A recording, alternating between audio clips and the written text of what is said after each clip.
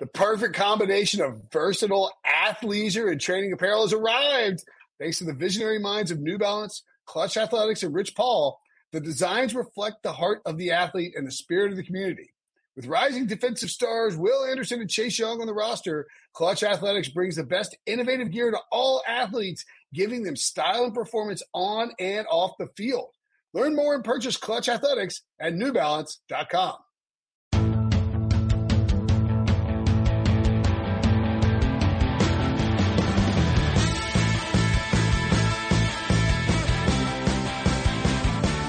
What's up, everybody? Welcome to the Pick Six Podcast, CBS Sports Daily NFL Podcast. I'm Will Brinson. I'm your host, and there's only one game left. The Super Bowl is set. Oh, my goodness. 2 weeks from now, we will be recording a Super Bowl recap podcast. We won't be in Tampa, but Tom Brady and Patrick Mahomes will be, and one of them will come away with I don't think it's fair to say, I don't know if it's a career-altering Super Bowl, but there's some legacy there. It's a very exciting game. Buccaneers and Chiefs is the matchup. This is the Conference Championship Recap Podcast. Joining me to break it all down, the Super Friends, Ryan Wilson and John Breach. What's up, fellas? Something to remember about the Super Bowl in terms of being legacy defining. Mahomes wins, it's 6-2 versus Tom Brady. If Brady wins, it's 7-1, and that's basically insurmountable, it feels like. That's a great point. Joe Musso made that point. I'm stealing it, but I thought it was a good point that he made. You got to be better at stealing points. Don't give. Wait, what's 6-2 versus 7-1? The Super Bowl wins that each quarterback will have after. If it's 6-2, you feel like you're in it.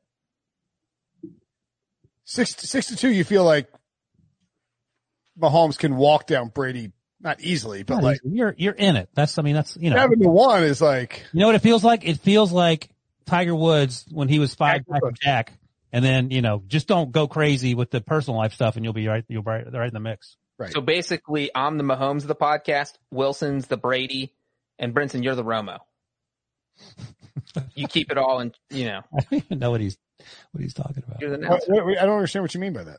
Oh, I was saying Wilson's old. That's where I was going with that. Oh. Why am I the Romo? You're the middle between the two of us. You're announcing it. Okay. I thought you were saying because I haven't won anything. Predict everything correctly, like Romo did in week 12. That because Tony Romo never won anything, that's me. Oh, no. Because if you were bad-mouthing Tony Romo on a recorded podcast. I'd be forwarding that along to the Oh, yeah. Why would you even spin it like that? I didn't know. I was insinuating that Romo was brilliant at predicting things and that he predicted a Buccaneers Chiefs Super Bowl on November 29th. That is where that was going. I have to be very clear with my points now because Brinson doesn't understand them. Good job at PBS directing team to get that up on the on the broadcast.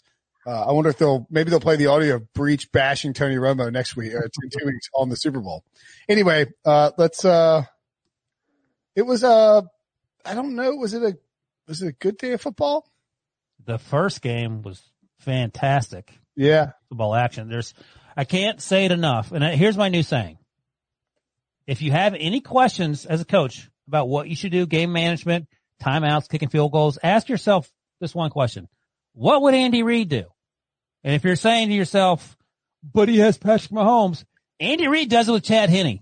Fourth down, game on the line. He rolls Chad Henne out, completes the pass, Tyreek Hill, game over. Don't kick field goals. Don't punt. Go for it. I mean, I think that Matt LaFleur decision to kick a field goal late in the game on 4th and 8, you can talk about the 3 plays before, whether those are good plays or not. That is a fireable offense. That is, I don't know if it's more egregious. I think it might be more egregious than Tomlin punting on 4th and 1 from the 46. It's close. The different circumstances is AFC Championship game, the NFC Championship game. That's why it's more egregious for me, Breach. But both are insanely terrible decisions. Especially when you have Aaron Rodgers. It's not like you have Chad Henne. You had Aaron Rodgers right there. You're trailing by 8, I think with 4:06 to go, maybe 2 minutes to go. Let me double check the exact time. And you kicked a field goal. My favorite part is after the game, they asked Aaron Rodgers. He said, that wasn't my decision, which basically is like Matt LaFleur. If I had more time, I would have gone over there and That's That's as far as you can go, throwing your head coach under the bus without directly throwing them under the bus. Yeah. Is there any justification for that? Yeah, with 2 minutes and 9 seconds remaining to cut the score to 31-26. That was the final score of the game. The Buccaneers would run out the clock and advance to the NFC or advance to the Super Bowl and win the NFC Championship, which means, by the way, Tom Brady has the same number of NFC Championship titles as Aaron Rodgers and Drew Brees. Also, Aaron Rodgers and Rex Grossman, same number of Super Bowl appearances. I think we know what that means. By the way, I bet there's a decent chance we could get Dickie V on the podcast in the next 2 weeks because he's a huge Tampa Bay Bucks fan. Is there any justification for kicking a field goal there? Like, just tell me. So, all right, Brady and I were trying to talk through this, and well, it's weird. So like, I don't think any rational football fan, and I think that, AF Pierce made a good point in the Twitch chat. And if you want, by the way, we do lots of these live shows. We record the podcast live, recapping these. We'll do the same thing after the Super Bowl, of course. So you can watch us record the podcast live on Twitch. You can watch it on YouTube. You can rewatch it on YouTube. And if you want to watch it with us, you can jump into the chat and interact with us. But what do Bucks fans want you to do or not want you to do? And the answer is that's the flip side of what would Andy Reid do? Oh my God, he's kicking? Yes. Are you kidding me? We get a 5-point lead and Brady has the ball and we get to go run out the clock? Absolutely. Give it to us all day. We're taking Aaron Rodgers off the field for, Mason Crosby? Now, having said that, Breach and I were going through it, and the win probability added by going for it would have been one. On average, but this is Aaron Rodgers. This isn't some rando quarterback. Yeah, I mean the problem is you have to get a you have to convert 4th and 8 for a touchdown, and then you have to convert a 2-point conversion. Great, you're giving yourself a chance. Kicking a field goal, you say I give up. Right, on average, maybe the win probability is exactly as you say it is. I have no reason to doubt it. But you're talking about Aaron Rodgers. All right, and Tom Brady. You're talking about Aaron Rodgers, who had just gained 0 yards on 3 straight plays from the 8-yard line, who the prior time he was inside the 10, gained 0 yards on 3 straight plays. Well, the first down, from the 6-yard line. The first down, Breach, Alan Lazard didn't turn around. The ball almost hit him in the head. Number one. On the third down, Aaron Rodgers could have moonwalked into the end zone. For some reason, he didn't run it. He said the play was called. He wanted to pass it. So it's not like that. This is suddenly Aaron Rodgers is not an MVP. This is where my timeout comes in. And that is the most interesting. I nobody asked Aaron Rodgers this, and I would love to know the answer to the question.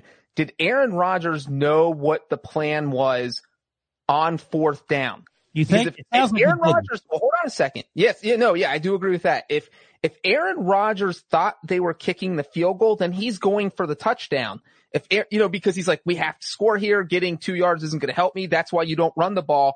If Aaron Rodgers thinks they might go for it, then you take off. I mean, look, he's 37 years old. There's no guarantee he's scoring on that play or even getting to the 1-yard line. I mean, he might have gotten run down at 3 or 4. He's gaining yardage. There's no doubt about that. They were at the 8-yard line, but he wasn't even at the line of scrimmage yet. So he's really at the 9 or 10. Someone's probably running him down after about 7 yards. That's 21 feet, old quarterback. So let's say he gets tackled at the 3.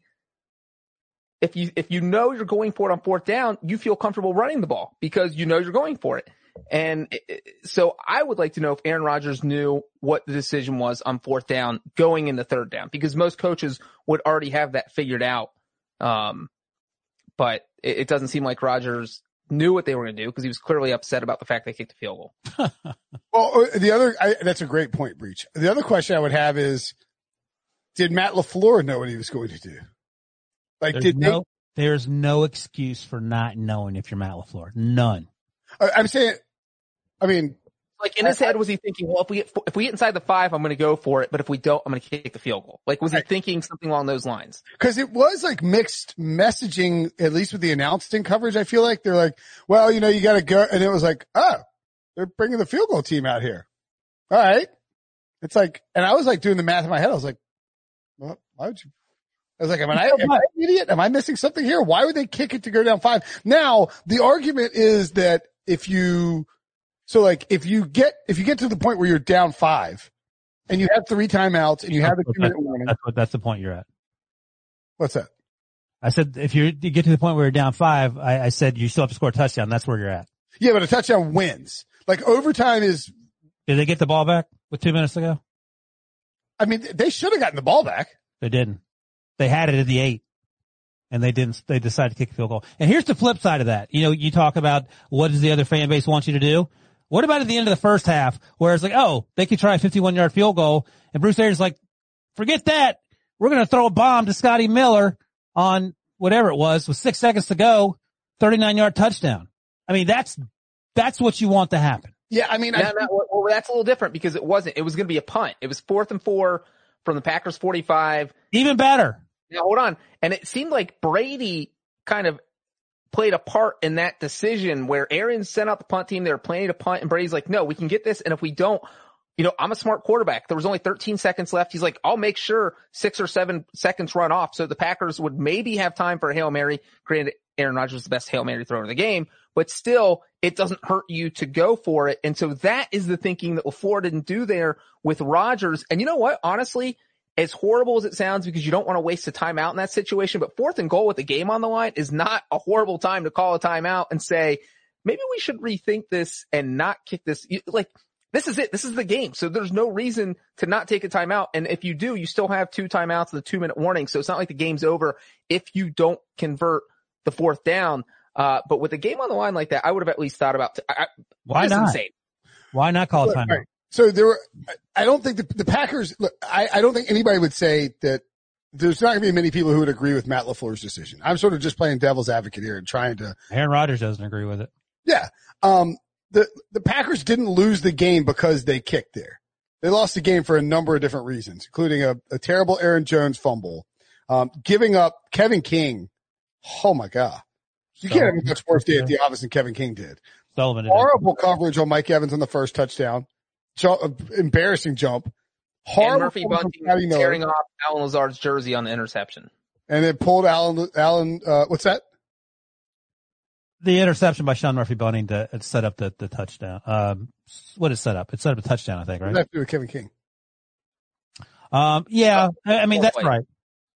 But the Aaron Jones, I'm not blaming Aaron Jones for that. That's part of that's the issue. Yeah, of course. They scored that touchdown. I think it was Cameron Brate touchdown. But they also had 3 Brady interceptions. They got them 6 points. They punted on the last 2 interceptions. They got a touchdown on the first one, didn't convert. If Tom Brady gives you 3 interceptions in 1 quarter of football in the postseason, you can't come away with 6 points. That was an issue. They had some drops. Although and they went 3 and out on the second 2. So it wasn't even like they didn't do anything. You didn't even get a first down so you could get better field position, put the Buccaneers in worse field position. You just went 3 and out.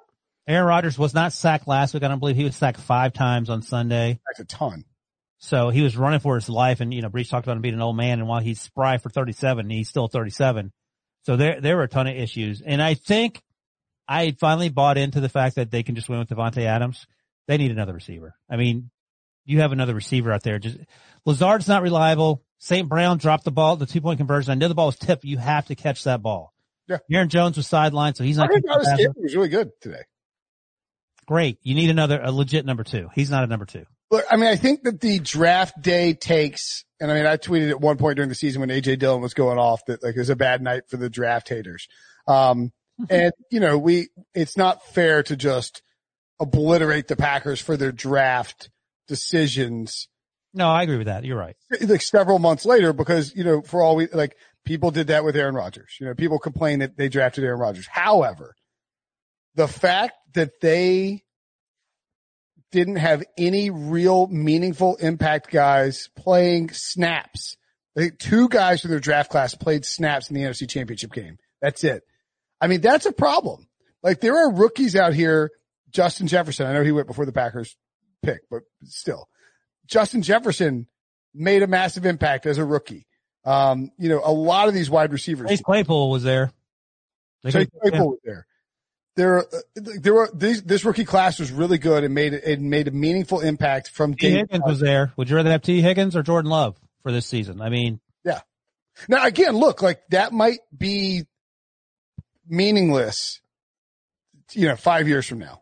And we might be like, remember, Wilson suggested T. Higgins over Jordan Love. 5 years from now, Aaron Rodgers ain't going to be playing. Right. I mean, I think that, and again, like we go back and we talked about this with with the Rodgers stuff. Did we talk about this with the Rodgers stuff? I can't remember who I was talking to about. Maybe I was talking to Andy and Drew on the Deep Dive podcast about it, but like there's no congruent, coherent plan for the Packers as it related to Aaron Rodgers' contract. And Joel Corey wrote about this for CBSSports.com. People should go read it and check it out. He wrote it several months ago, but like basically, the Packers redid Aaron Rodgers' extension last offseason in order to free up some salary cap space. And because of that, they sort of jammed themselves in a corner next year with his dead money if they want to move on from him. And then they drafted Jordan Love, and now they're like talking like Aaron Rodgers says he's his future's uncertain and all that. It's like, how would you possibly move on from this guy after he has an MVP season and you go to the NFC title game 2 years in a row? Well, now real quick, Matt LaFleur said no, we absolutely want him back. It's not about Matt LaFleur. Well, the whole storyline about Rodgers not coming back is because of Rodgers, the way he carried himself, his body language. He didn't like directly say that. It felt very passive aggressive, like what he was saying. And he's very good at passive aggressive, at getting his message across. And that's how you have to feel. And I think, Florio noted that he compared Rodgers' comments after last year's NFC title loss to this year's NFC title loss. And that's where things really get interesting because the Packers got blown out last year. That was not a game they were going to win. Nobody thought they were against the 49ers. That just, it was not a game they were ever really in. And afterwards, Rodgers said, hey, football got fun again. I'm actually enjoying myself out there. I'm excited about the future. And now this is a game they absolutely could have won. And it's the reverse. He's saying, I don't know about my future in Green Bay. He played out of his mind. He played so much better than Tom Brady, and he got kicked in the nuts, basically. And it does feel like this is, he's indicting the front office. Hey, I need a little bit more help. The coaching staff. Hey, let's not call for field goals on 4th and goal when we're down 8. It just sounded like in his passive aggressive way that he was just kind of throwing people under the bus and saying, there's a few things that need to change. I had an MVP year. I just played a fantastic game and we still lost because there's a couple holes that need to be filled. And before we go on, it's worth noting, Mike Pettin maybe had the toughest day of all, the Packers defensive coordinator. Yeah. Bad day for him. No, Kevin King had the worst day. Well, I mean, I would imagine that he's the one who called the play to have Kevin King playing single coverage 40 yards behind Scotty Miller on that. I mean, Kevin King got smoked by Mike Evans. He got smoked by Scotty Miller. Like, if you move somebody off Mike Evans down to Scotty Miller, you're hoping that the first overall pick in the second round can step up and do something. But if you're Mike Pettin, you also say, hey, Matt, look, the Buccaneers scored 2 touchdowns off of turnovers. Like, that's not Mike Pettin's fault. Well, Kevin King had a horrible game, and that's not, Mike Pettin's not putting the personnel on the field. And I know there's a lot, we can complain a lot about Mike Pettin, but I think it's tough to blame the game on him. It's not, he has Kevin King to work with. That's the entire game. Didn't put somebody else better on the roster. Not blaming the entire game on him, but he didn't. I mean, look, you can't, Breach, we talked about this. You cannot give up the touchdown pass to Scotty Miller at the end of the half there. That is unacceptable. That's Greg Williams right level. That's the fireable offense from the game, but otherwise. Because that play was so bad, Tony Dungy tweeted out, he said, I've never seen a worse play call. Well, Tony Dungy was mad because Tom Brady was winning. That's true. But then also, to start the second half after the Aaron Jones fumble, the Buccaneers literally had an 8-yard touchdown drive. Like, there's nothing you can do about an 8-yard touchdown drive because the offense fumbled. I know. By the way, Tony Dungy turns into Breach when it comes to Tom Brady. Like Breach on the Steelers, that's Tony Dungy on Tom Brady. I mean, look, the Buccaneers came, I thought that and I probably should have jumped on the Bucs live early on when I saw how it was sort of going, because it did feel like the Bucs came out and did what I thought the Packers would do. Yeah. Bucs came out and had that 9-play, 66-yard drive, touchdown, moving the ball at will. Brady looked so sharp early. He was, the first half was typical playoff Brady. And like I didn't think his teammates were helping him out. And frankly, I thought the Buccaneers coaching staff did an awful job in this game in terms of how they handled the play calling situation. I mean, they were, you knew the Packers were going to stack the box, and they just kept it's like first and second down, run Leonard Fournette, Fournette had a horrible drop on a second down, I think. Brady. One time the sun was literally in his eye. I think that was the only time you could say the sun was in his eye. The second drive. Okay. And then the Packers have 5 plays, 10 yards. 1 first down on their first possession, and then they punt. And it was like, oh man, like this it felt like it could get out of hand fast. Green Bay eventually answered with that long, slightly underthrown touchdown pass to Marcus Valdes-Scantling. He broke off for 50 yards and a score. And then, then Leonard Fournette had that fantastic run to make it 14-7. The Bucs kick a 24-yard field goal. I mean, 14-10. And so it's 14-10 and the Buccaneers are driving and they were going to punt, as we point out. They decided to go for it. They get the first down, and then they just go up top to Scotty Miller, which is just the ballsiest play on the planet. I mean, that was a no risk it, no biscuit move by Bruce Arians. All of a sudden, it's 21-10 going into halftime. And, as Breach points out, Aaron Jones fumbles, Cameron Brate touchdown, and it's 28-10. And that's when it felt like ball game. Now, the Packers did get back in it, obviously, but those two scores at the end of the first half and beginning of the second half, it completely changed everything. It was going to be 14-10 going into half, maybe worst case 17-10. And all of a sudden it's 28-10 and Aaron Rodgers hadn't touched the ball. Yep. No argument here. And by the way, if you go for it in 4th and 8 and you don't get it, they have the ball at 8. You're not kicking off and then. All right. But using that logic, you kick the field goal and you kick off, and they took over at the 17. So they lost 9 yards of field position and gained 3 points. The dude, they lost by 5. Screwed up in the worst possible way. He comes running out, and he dives down. Like, you have to get that clock to the 2-minute warning. I don't know. Ryan, all I'm saying, and this is not defending LaFleur. I literally text a friend, is this the worst coaching decision in a conference title game that we've ever seen? I mean, but the more I thought about it, the less crazy it got. I still don't think he should have kicked the field goal. But when you're Matt LaFleur, you're thinking about this, you have 3 options. You go for it, or 3 things can happen. So you're either going to go for it and you don't get it. You go for it, you get the touchdown, or you kick the field goal. So if you go for it and get the touchdown, you still have to get the 2-point conversion. So none of those are gimmies. The touchdown's low percentage. The touchdown and the 2-point conversion is even lower percentage. And so if you're playing the long game, you're Matt LaFleur, you're thinking, you don't have time. You have 2 minutes to go and you still need a touchdown. And if you get the touchdown without the 2, you still need a field goal. If you get the touchdown without the 2, you still have to get a field goal to win. Yeah, that's right. But guess what? You're right there at the 8-yard line. Make it a play goal. That's a touchdown and a field goal, which he's thinking we are going to have to make, if we do not get this, Buccaneers take the ball at the 8, we have to stop Tom Brady. If we get a touchdown, we have to kick off and we have to stop Tom Brady. If we kick the field goal, we have to stop. They had to get a stop no matter what. No, they didn't. If they scored a touchdown and get the 2-point conversion. We got to stop Tom Brady. Then they have to get a stop because it's a tie game and Tom Brady has the ball with 2 minutes left and 3 timeouts. I mean, he's not wrong. Yeah. Here's my issue is this. Would you rather be tied with 2 minutes to go and Tom Brady has the ball or down by but there's like a 5% chance of that happening. I bet it's more than that. And you have Aaron Rodgers. It's not like you have had Henne.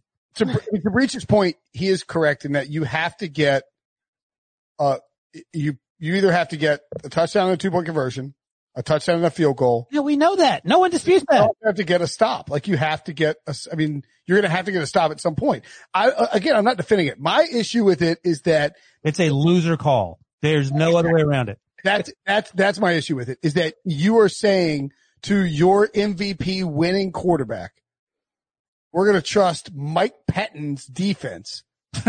Exactly. Year 2-4 been carved up by Tom Brady, the single greatest quarterback in the history of professional football, maybe the greatest athlete of all time.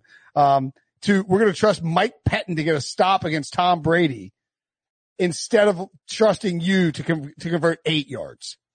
And Brenton, that is the end point here, because I think statistically that the field goal versus going for a touchdown that you might not get, we talked about that, how it didn't change your chances of winning that much.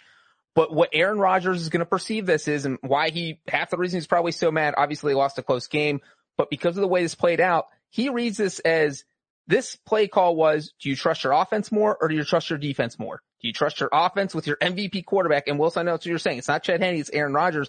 And that's how Aaron Rodgers is going to perceive this going into the offseason. He picked Mike Pettine's defense over me, who's going to win MVP. I had a career year. When you tried to replace me by drafting a first-round quarterback, I carried you guys this far. I've thrown for nearly 350 yards in this game, and you are going to pick Mike Pettine's defense over letting me have a play?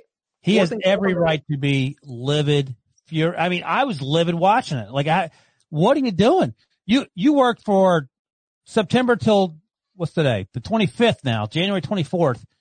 And the most important play of the season, yeah, we'll kick field goal. Go down by 5. Yeah, I mean, again, like, I think the only argument is that if you have to get the stop anyway. How far did the Bucs get? They didn't even get very far. I mean, I know they're running the clock out, but the point is, if they're down at the 20-yard line, you got a better chance than just tie the game. Well, they were at the 20. What are you talking about? After the field goal, the Bucs' next possession started at the 17. Yeah, my point is they didn't score. I said they were trying to run the clock out, but at least have an opportunity to give Aaron Rodgers a chance to score a touchdown, kick it off, and see what the defense can do, as opposed to let's kick a field goal and rely on Mike Pettine to not let them get 10 yards. Because what's happening is they were 45 yards on that drive. You know what's crazy? 25 yards. It was 3rd and 4. That's right. And if the Packers get the stop there and all of a sudden they get the ball back. And then it's like, all right, Rodgers has the ball. It's like Matt LaFleur outthought us all. It's amazing. Exactly. And then that was when the refs decided to throw a flag that, yes, it was definitely a holding call, but based on how they called the game, it was an interesting play. Here's an idea, Kevin King. It was Kevin King again, right? Oh yeah. Don't pull Tyler Johnson's undershirt. Yeah, I mean, I get it. You had to throw the flag. The shirt stretched out like a foot and a half. It was very frustrating to see the Packers get a flag. I mean, the Bucs get a flag there that came in super late after, 58 minutes or whatever, 59 minutes of letting them play. And they let them play in this game. Yeah, I mean, we're at a huge advantage because their corners are way more physical. They were way more aggressive in terms of how they played defense. They were grabbing Packers receivers. There were multiple spots where you thought there could have been a flag on the Bucs defenders that would have given the Packers, a first down, 15 yards, ball on the 1, depending on, because there was some in the end zone, and they just didn't throw any flags. And I'm okay with it. Like, let them play. It's the playoffs. That's fine. But it just sucks if you're a Packers fan and you see all of that and then that flag come in late. I'm fine with them calling it. Like Breach mentioned, I am too, but I'm saying the Murphy Bunting interception was a penalty. They didn't call it. Right, but that's a game-changing interception. Like, it should be. Well, you just said you're fine with them letting them play. I'm saying call that. I mean, call the Kevin King one to the end. Right. That's my issue, is that it wasn't consistent. Well, yeah, that's the problem. Sure. You gotta be, if you're gonna make these calls, you gotta be consistent. So, if you're a Packers fan, yeah, you could be upset about that last call, that last flag coming in late. But at the end of the day, you made too many mistakes, and but the physical mistakes are annoying. That was a deliberate play call by Matt LaFleur that is unacceptable. Like, I know you guys are trying to play devil's advocate, but at the end of the day, you would both be livid if you were Packers fans. Breach, if you're a Bengals fan and Marvin Lewis calls that timeout to go to the Super Bowl, I would imagine you're not hemming and hawing. It's okay. No, I think that if you're even thinking about a field goal, I already said it, you need to call a timeout and recalibrate. You still have 2 timeouts. You have the 2-minute warning. Your season is on the line. If you have 1 timeout, I understand why you don't use it, because you need to protect it, because Tampa's going to get the ball back eventually and you would need to save time. But you have all 3 timeouts plus the 2-minute warning. I maybe would have used one there to think this one over. Yep. I will say the smart move, they did the intentional offsides there on 2nd down and 1. I'm surprised that BA didn't decline it, because he could have declined it. Yeah, but if you decline it, they just go offsides again, right? Well, but there's a rule where you can't keep doing it, because the Steelers kept going offsides on an extra point or field goal kick against the Chargers a few years ago, and they can actually call a penalty for unsportsmanlike or something like that. Yeah, it's like 15 yards. So it's the same thing as the Adam Gase, Belichick, Vrabel stuff. You guys want a fun fact real quick? Of course, always. The last time a team won last time a team won in the championship round when their quarterback threw 3 interceptions was against the Packers. So the Packers have the only 2 losses over the past 10 years. Who's the last one? Russell Wilson against the Seahawks. Russell. Yeah. Okay. So their last. Yeah, that's ugly. So Rodgers is also 1-8 now. Wow. When trailing at halftime in the playoffs. Not great. Not great. By the way, Ryan DB is mad on the YouTube chat because I call Brady the greatest athlete of all time. Nothing athletic about Brady. That's a good point. What? Really? He's 43, dude. He's not winning the foot race. It's unbelievable that he's out there at 43. I had one more point I was going to make about this game. What was it? Then you got to go to break. Yep, we're going to go to break. I guess I could think of it while we're on break, but it was something else that they did that was a mistake, and I can't think of it now. Oh, well. To the Packers? Yeah. Something in the first half. Oh, no, I know what it was. It wasn't a mistake. The Buccaneers' 3rd down conversions in the first quarter, that was insane. Tom Brady, so they got their first, I think they're 7 of 8 to start the game on 3rd downs, which is just wild. And they were all, like, only 2 of them were under 5. So they're all like long 3rd downs. Tom Brady at one point in the second quarter was 6 of 6 for 70 yards and a touchdown on 3rd down. That is wild. They were converting 3rd and 14, 3rd and 13, 3rd and 12. 6 of 6 for 141 yards and a touchdown. Well, I'm short. How did I get that short? Yeah, I'm not sure. They had the, yeah, I mean, that was a 3rd and 13, a 3rd and 10, 2 3rd and 9s, a 3rd and 7, a 3rd and 4. But I mean, really 4 conversions over 9 yards. I'm not saying, I mean, it was kind of lucky. They made some good plays. They got some breaks, but I mean, like that was kind of the difference in the game early on. You know, I think that game could have started way under early. And if the Packers get a stop on a 3rd down at some point early in that game, maybe they get the ball back and take it down the field. I do think Wilson's point about the defense, give them credit. They came out like they had juice to them and you could see it and they were flying. VA, baby. What's that? Vita VA being back was huge. Yeah, made a big difference. He's a big time player. Before we go to break, Prisco has tweeted, Packers trading Rodgers is downright foolish talk. What in the hell? Why? He's going to be MVP. He was outstanding this year. You don't trade that away. It's a very Pete thing to tweet.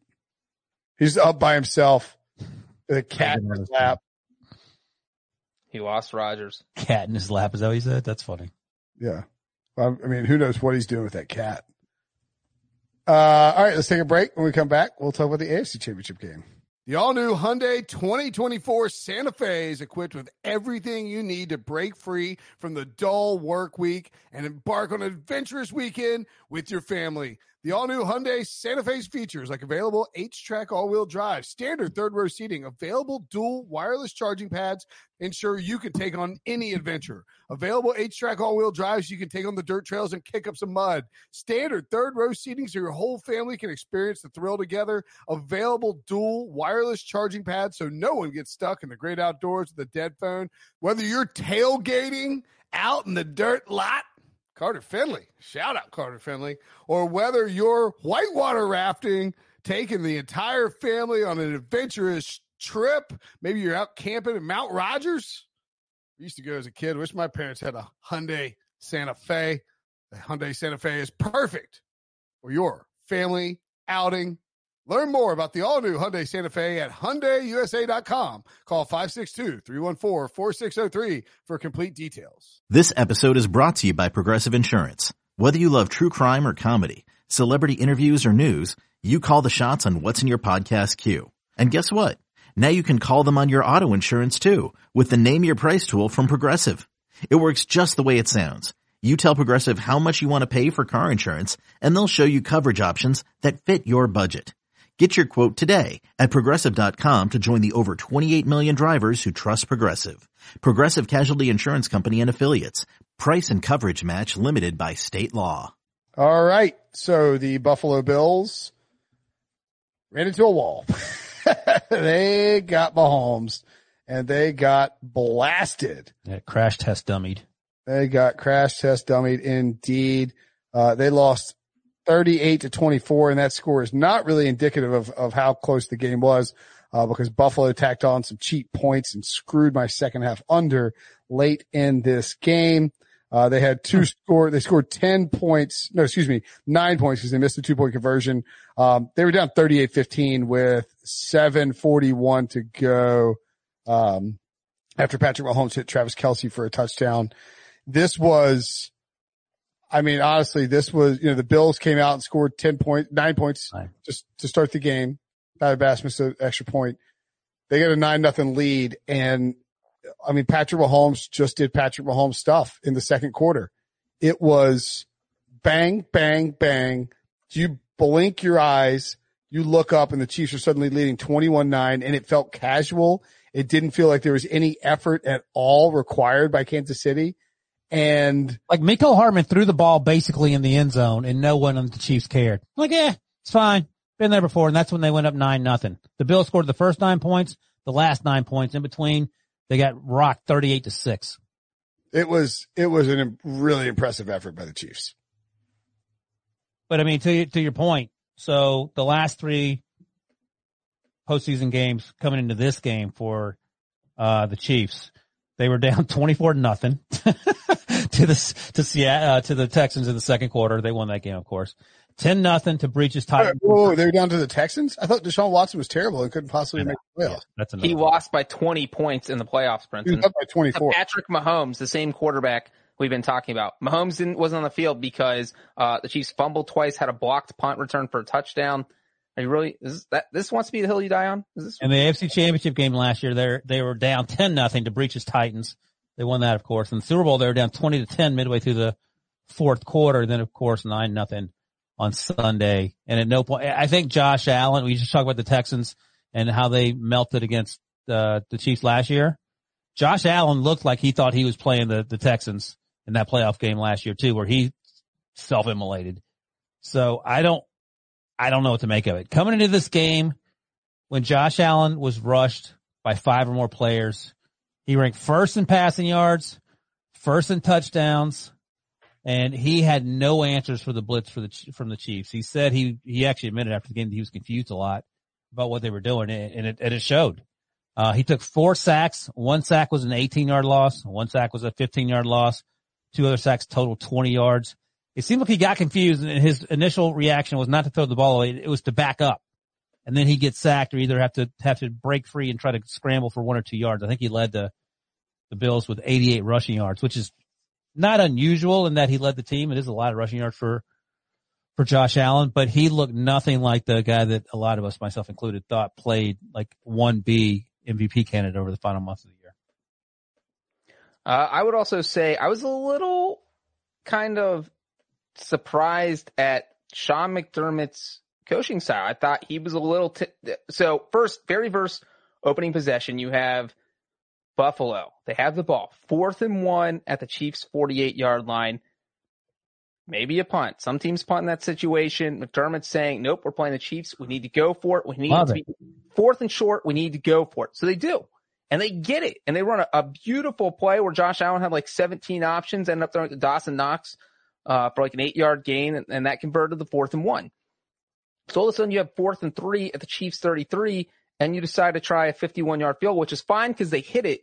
But you already kind of showed you were in that I'm going to go for it on 4th and short mindset because you need touchdowns to beat the Chiefs. Like, you literally, I'm the number 1 advocate for kickers. You shouldn't even bring your kicker to the game when you are playing the Chiefs. So they kick that field goal. And then right before halftime, they get down to the 2-yard line. You were down 21-9. The Chiefs are putting up points left and right. You have a 4th and goal from the 2. The Chiefs aren't getting points. If you don't get this, they're kneeling it. They're going to halftime. It doesn't matter. You got to try and go for the touchdown there. And guess who gets the ball to start the half? The Chiefs. To put more points on the board. And then, you know what they did? They are trailing, 24-12. The Bills, right after the Chiefs scored to open up the second half, Bills drive down the Kansas City territory. They get to the Chiefs' 8-yard line. The 8-yard line.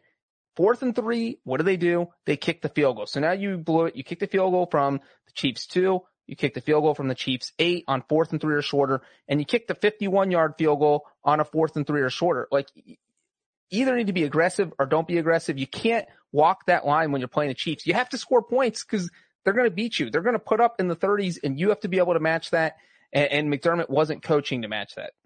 I think I don't know, but I'm thinking that probably during the week, and a lot of coaches probably say this, we're going to be aggressive against the Chiefs. So that explains what happened on that first drive breach. Then after that, you sort of talk yourself out of it. You say, well, if we get 3 points, maybe the defense can stop him. He's banged up. Patrick Mahomes he has the bad toe. You can't let yourself fall into that trap. You talk about the field goal at the end of the half, and then you don't get the ball to start the half, then you come back down to kick another field goal.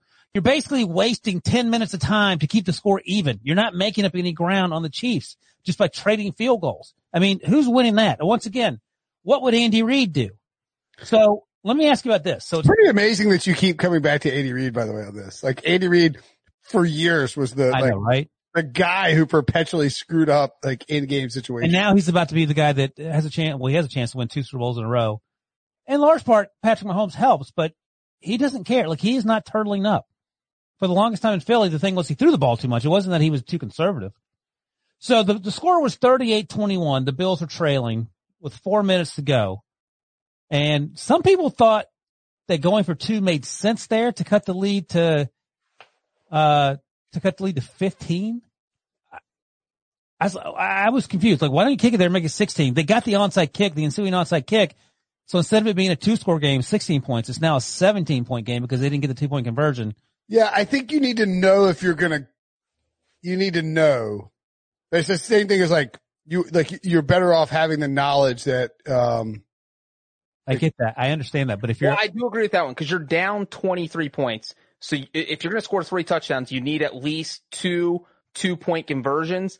And I don't always agree with you want to know it as early as possible. But if you absolutely have to get 3 scores, if you're going to fail on one of those 2-point conversions, you want to be the first one because what if you score that last touchdown with a minute left, you don't get it, it's game over.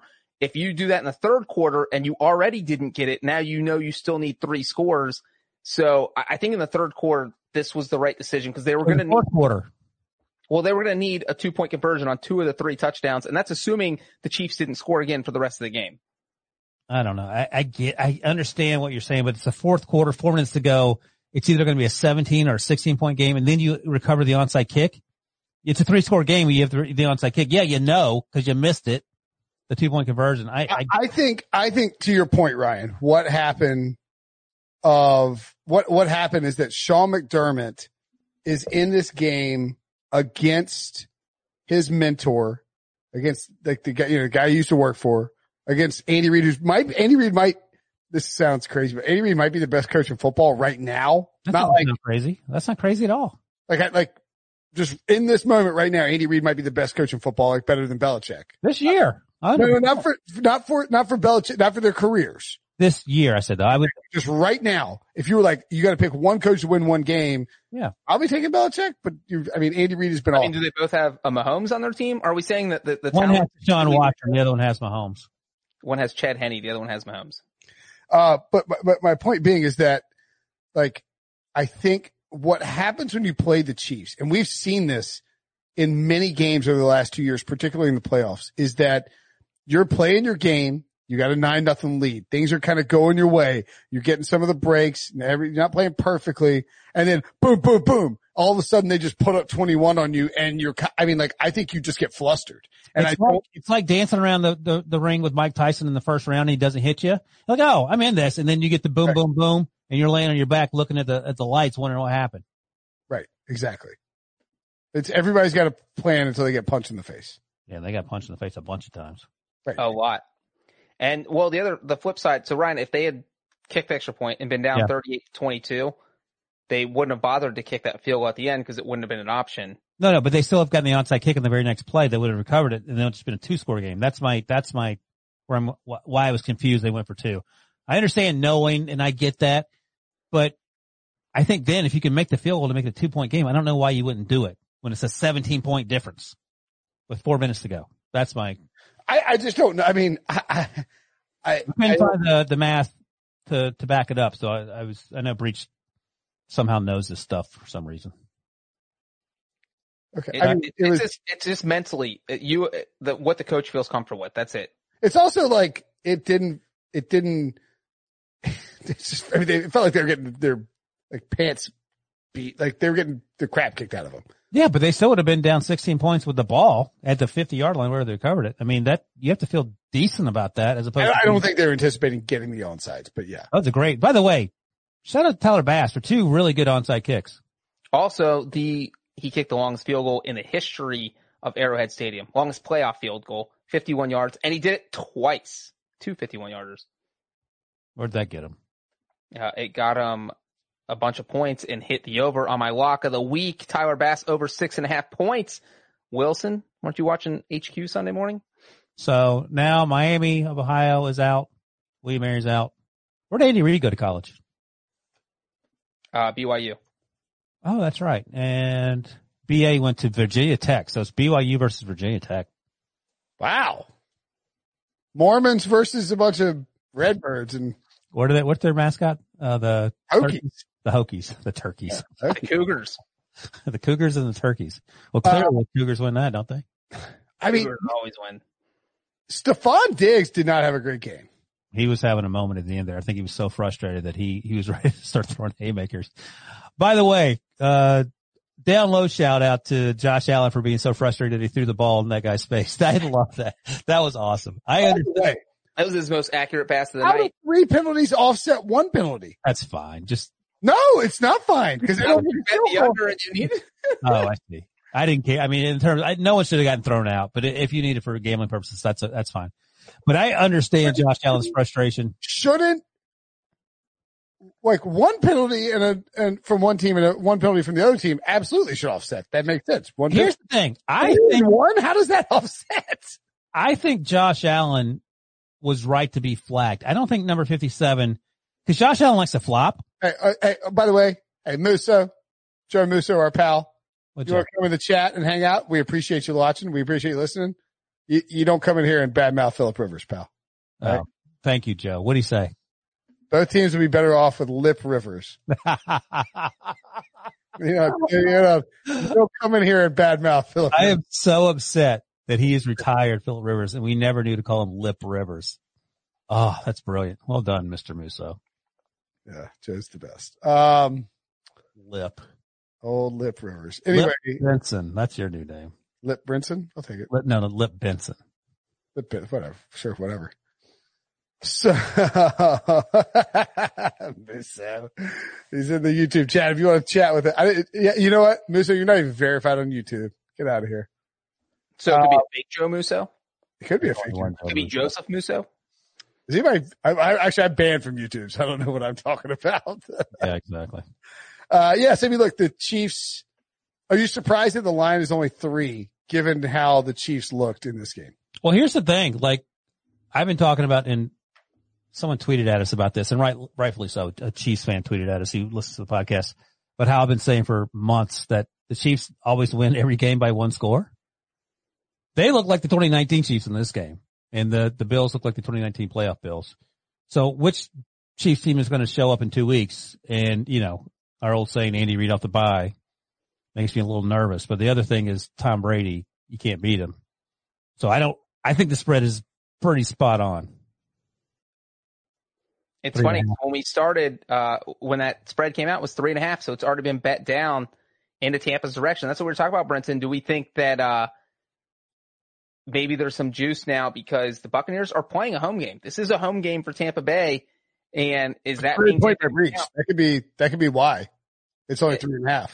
And now people are deciding to pound Tampa Bay's line because they are the first team in NFL history to play a Super Bowl at their home stadium. I think 20,000 people? Is that what it's going to be?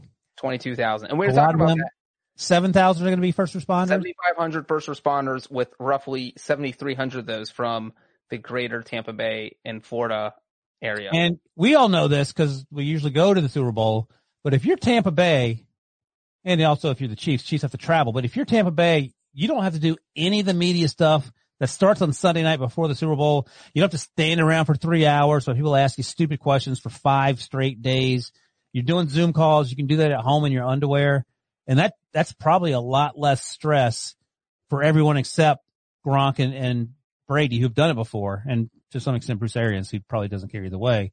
But I think that's a huge home field advantage that you're not really talking about, because no one thinks, like, fans during the week don't probably think about what goes on. I mean, the week is exhausting for us just because we're out of shape and have to walk everywhere to go to all these press conferences.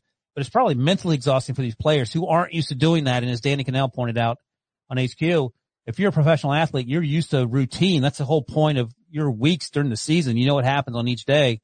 And it's a weird week. And I think that advantage is sort of built in to the pandemic football this year by the fact that, virtue of the fact that the Tampa Bay Buccaneers are actually playing at home. Well, I'll ask this though too, though. Like, don't you think the Bucs will probably get a team hotel? I don't know. I mean, maybe. I don't know what their routine. I would imagine they go like the night I guess before. not, because like the Chiefs aren't even flying in until Friday. The thing is, though, I don't know if it's going to be Are not flying in until Saturday, That's crazy. the day before. day before. So that's good for them too, in terms of like the media availability, just doing Zoom calls. Yeah, there's not going to be any. Well, and that's the key, is you get to treat it like a normal week. Cause like you're talking about the Buccaneers really, cause most of those guys don't have Super Bowl experience, where there is kind of the shock that comes with Super Bowl week, and you see it with the players. Like, they got the bright eyes. Yeah. They're at media night and they're like, what are we doing They're all here? they hold their phones out taking videos. I mean, they don't do that during a typical week. I'm giving them piggyback rides because we're doing scavenger hunt for the Pick Six podcast. Things are getting crazy, but they don't have to worry about that because, like you guys just said, you're doing Zoom calls the whole week, which you've done all season. It is literally a routine week, probably until you walk on the field. So this is as normal as any player is going to feel before a Super Bowl ever. Yeah, I mean, I have to imagine that, like, although here's the thing, and I guess it's late enough for my family's not awake to hear this, but like, Oh boy. well, I mean, if you have to stay at home all, like, Tom Brady's used to going to a team hotel for a week, and you're holed up at a hotel and you're preparing in a different kind of way. And I'm not saying he has a 20,000 square foot home. He can find a little private time to do it. he's got to deal with Antonio Brown's iguana farm that he moved into his house. Iguana farm. Is that true? But Sounds true. exactly. The reason I had to ask. I mean, This is Brady's 10th Super Bowl, only the second time he has been an underdog. The other one was the first one, obviously. Greatest show on turf, was favored by. Yeah, I mean, I guess I'm just saying that, like, you're dealing with. I mean, Ryan, we've talked about this. Sometimes spouses of people in this industry don't treat your job as seriously as you would prefer. I don't think Brady has that problem. I would assume Tom Brady didn't have that problem, but like, his kid's like, Dad, will you play Switch with me? Or like, what I mean? Like, Dad, let's play some football outside. He's like, I gotta really break down this film. I would assume they'd probably give him kind of a break because it's the Super Bowl. I'm just saying that like, for somebody as regimented as Tom Brady, he made it work for 8 games during the regular season. He'll be fine. I'm just saying that it's a totally different setup than he's ever had for the Super Bowl. That's all. Probably in his favor. Now he can have Maybe liability stuff going on during the week. He doesn't have to worry about it. One fun fact and a quick trivia. Fun fact, first time ever that the 2 quarterbacks from the past 2 Super Bowl teams that won the game. I'm saying this all wrong. The 2 past Super Bowl winning quarterbacks have faced each other in the Super Bowl. Right. Yeah. And the 2 past winners quarterbacks are facing each other in the Super Bowl. Yes. That's crazy. It's crazy. And then number 2, Patrick Mahomes is the 4th quarterback to make 2 Super Bowls in his first 4 seasons. Ooh, is the 4th? 4th. Do you guys know the other Obviously, 3? Tom Brady's one. Tom Brady is one. Dan Marino. Dan Marino only made 1 Super Bowl ever. He is not one. But it was his second season when he was MVP. John Elway. Stop, Ryan. John Elway. No, he went to 3 and he won 2. Ryan, let's think through this. So Super Bowls, it's not Big Ben. Right? He went no 5. How many years? First 4 seasons. Oh, that is Big Ben. He went. Oh, Russell Wilson's one. Russell Wilson, there's 3. 05 and 08. 08 was his 5th season. Dang it. Ben missed the cut. Sorry, Ryan. Yeah, he did. Because you don't have to win it, you just have to go. Just have to go. first 4 seasons. Is it somebody older? Is it or no? Tom Brady played against the fourth answer. Kurt Warner. Kurt Warner. Oh, that's pretty good. I got all 4. Kurt Warner. Kurt Warner did go. Yeah. Yes, Dan Marino, but that was all on Brinson. Yeah, I didn't help on that one. Good job. Yeah. And Brady also faced Russell Wilson, so he's been a big part of he's the chain that keeps all of this together. That's insane. So 4 guys have made the Super Bowl twice in their first 4 years. Tom Brady played against one guy. Tom Brady's first Super Bowl was against the first guy to ever do it. And now it's possible Tom Brady's last Super Bowl will be against the 4th guy to ever do it. It is insane. I mean, that is wild. This guy just keeps going back to the Super Bowl, which is why. By the way, Tuesday's episode, early Super Bowl betting preview. Kenny White, the great Kenny White, will be joining me to talk about it. But before we get out of here, we got to do winners and losers. If you're listening or watching in the YouTube or Twitch chat, leave your winners and losers in there, and we'll maybe we'll mention them or throw them up on the screen. You know what? I'm going to go first. Screw you guys. What? Tom Brady. Tom Brady's a huge winner. Actually, no one's gonna. What's that? No one's gonna take that from you. That was a layup. I mean, somebody was gonna say Tom Brady, right? I can go in a different direction if you want. I wasn't. No, I already got mine. You guys won't guess mine. It's Matt LaFleur. Kevin King. Breach, what's your winner? Oh, I mean, Tom Brady's the winner because he's going for all the reasons we just named. We just talked about and maybe more importantly, he switched teams. I think, in my opinion, that he got tossed to the curb by the Patriots. That Bill Belichick said, I don't want to deal with Tom Brady. I don't think he can win a bunch of games anywhere else. I think he's going to go, good, best of luck to you, Tom, but I can't be a year late on you. We're going to move on. We're going to recalibrate things in New England and re-kick the dynasty. Pats missed the playoffs and Tom Brady is heading back to the Super Bowl. Even though it doesn't affect Bill Belichick's career, 100% there will be think pieces about Tom Brady making the Super Bowl. He's the first player to ever do it, first quarterback to ever start in his home stadium in the Super Bowl. I mean, unbelievable that they're doing this somehow. It's unbelievable.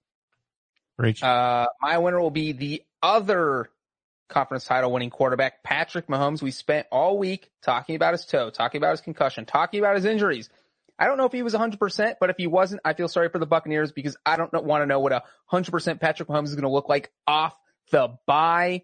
Mahomes threw for over 300 yards, 3 touchdowns. The Bills had no answer for him at all. They had no idea how to stop him. It was a bloodbath. Patrick Mahomes is my winner. My winners, Antonio Brown and Le'Veon Bell. Antonio Brown was out of football for nearly a year until Tom Brady brought him back in the fold, moved in with the Iguana Farm, as you mentioned. He's going to the Super Bowl. Le'Veon Bell took a year off, took less money to play for the Jets. He couldn't have had a worse experience in New York, was making rap albums and jet skiing when he took his year off. He's going to the Super Bowl. AB's contributed something, but he hasn't necessarily improved that Buccaneers offense. And Le'Veon Bell hasn't really done anything either. Don't matter. One of those guys is going to have a Super Bowl ring in a 2 weeks' time. That's right. A couple of winners from the chat. Eric Bieniemy, that's a good one. Certainly, the Chiefs offense went off. John Legend's giving him shout outs on Twitter. Russell Wilson? Is that winner or loser? I don't know if did y'all happen to leave CBS on after the game? But Russell Wilson was a guest to the question that Breach was asking earlier. I would have. Oh, right. That makes more sense. Well, Russell Wilson was just on the Late Show with James Corden. It was very bizarre because they, Corbin does all these zany skits and stuff. He was having Russell Wilson was in the back of a car with the window rolled down. Was it carpool karaoke? No. It's like something I've never seen. I don't know if you might have noticed me being distracted. And Corbin is over by this. His name's Corden. I mean, thank you, Ice Bananas.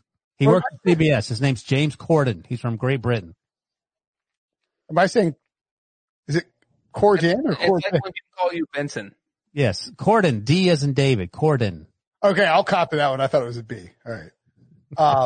I kept saying it. I was saying Corbin. Okay. So Corden.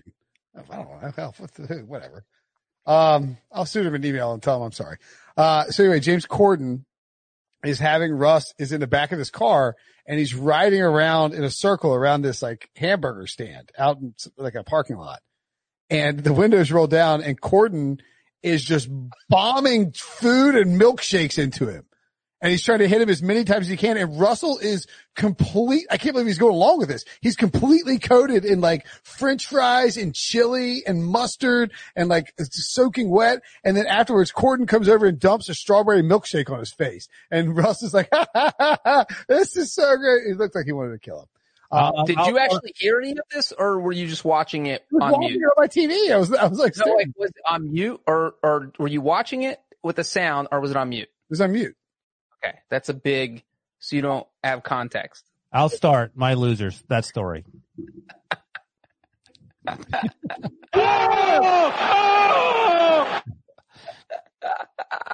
You're up, Brenton. You're doing the losers. You go first.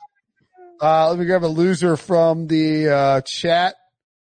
Loser, Brinson. Oh, no, wait, loser, Benson. Let's see. I mean, I think you could, I know, folding table vendors in the greater Buffalo area. Tough. So they were thinking we are about to sell a crap ton of tables to Bills fans who are diving through them, smashing them off. Also, alcohol purveyors in the greater New York area. Cause you're thinking, yeah, baby, Bills Super Bowl. These people are going to drink $1 billion worth of booze. And instead it didn't happen. I will say, Buffalo, I don't know if the shine feels off the Bills, like rising as a contender, but I do think that there's, in the same way that we talk about the Ravens and Lamar Jackson dealing with the Chiefs, it does feel like, man, like Buffalo, like, you're gonna have to figure out something to take it up a notch to get to another level past the Chiefs, because that just wasn't it. I mean, the Chiefs are just a different team than everybody else. Buffalo looks like they're legit. I mean, they're a viable contender. They're the best team in the division for a long time, but man, it's hard to imagine them just like dominating Kansas City in a head-to-head matchup. Reach. Wait, so your loser was what? Who's a Bills fan? Just being the Bills fans or the Bills? Tables are the losers. People who sell folding tables in Buffalo. Wait, what? What's your loser? Well, I heard the whole story. Breach was going to take the Bills or Josh Allen or somebody. But I was going to take, at the beginning of the chat, what did someone ask? They said, Brinson, because I got my hair cut. They're like, why are we having live chat with Matt LaFleur's brother? And so I am, of course, picking my fraternal twin brother as the loser. You are kicking a field goal. You have the MVP quarterback in the NFL in your back pocket on 4th and goal from the 8-yard line. You have two choices. You let Mike Pettine's horrible defense back on the field that was gifted 3 interceptions by Tom Brady. Otherwise, they did not stuff the Buccaneers all day.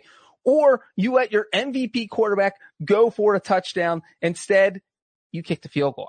That wasn't even an option, and somehow that's what you decided.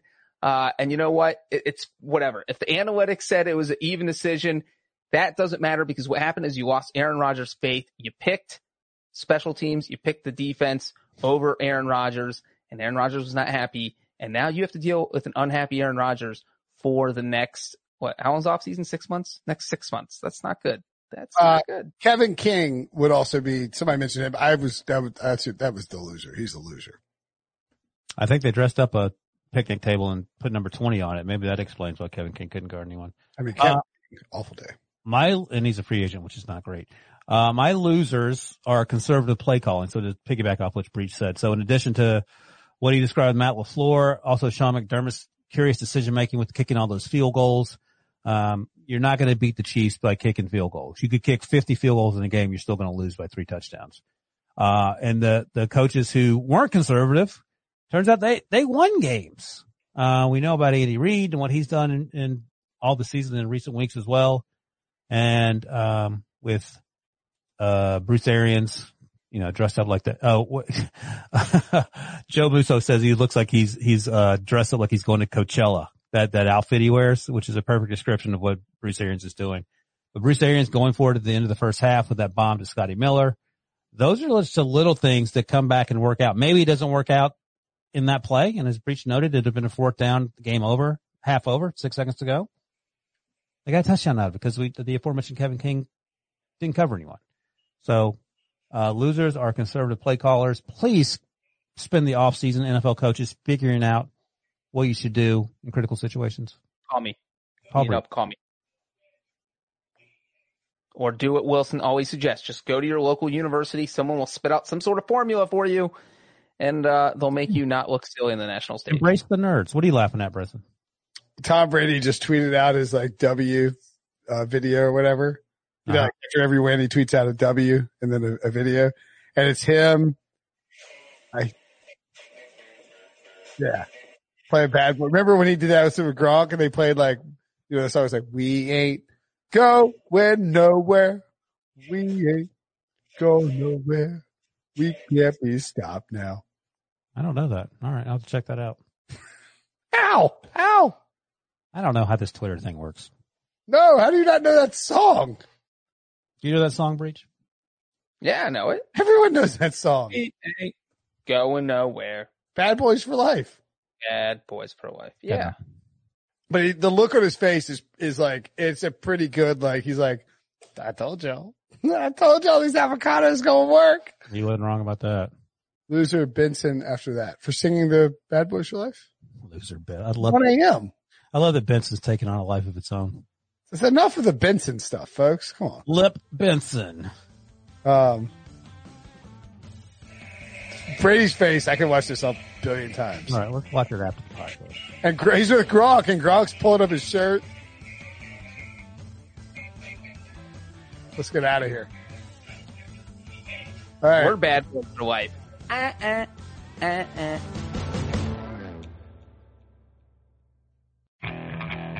Okay, picture this. It's Friday afternoon when a thought hits you. I can waste another weekend doing the same old whatever, or I can conquer it. I can hop into my all-new Hyundai Santa Fe and hit the road. Any road. The steeper the better. Because my all-new Santa Fe is available with H-Track all-wheel drive, so I can hit the trail without a worry in the world. Heck, with 3 rows and best-in-class rear cargo space, I can pack the whole family in with all our gear. We've got available dual wireless charging for our phones, so we'll never lose touch with civilization, and we won't lose touch with the primordial power of Mother Earth. So which is it? Waste the weekend or do something a little more epic? And conquer it in the all-new Hyundai Santa Fe. Visit HyundaiUSA.com or call 562-314-4603 for more details. Hyundai, there's joy in every journey.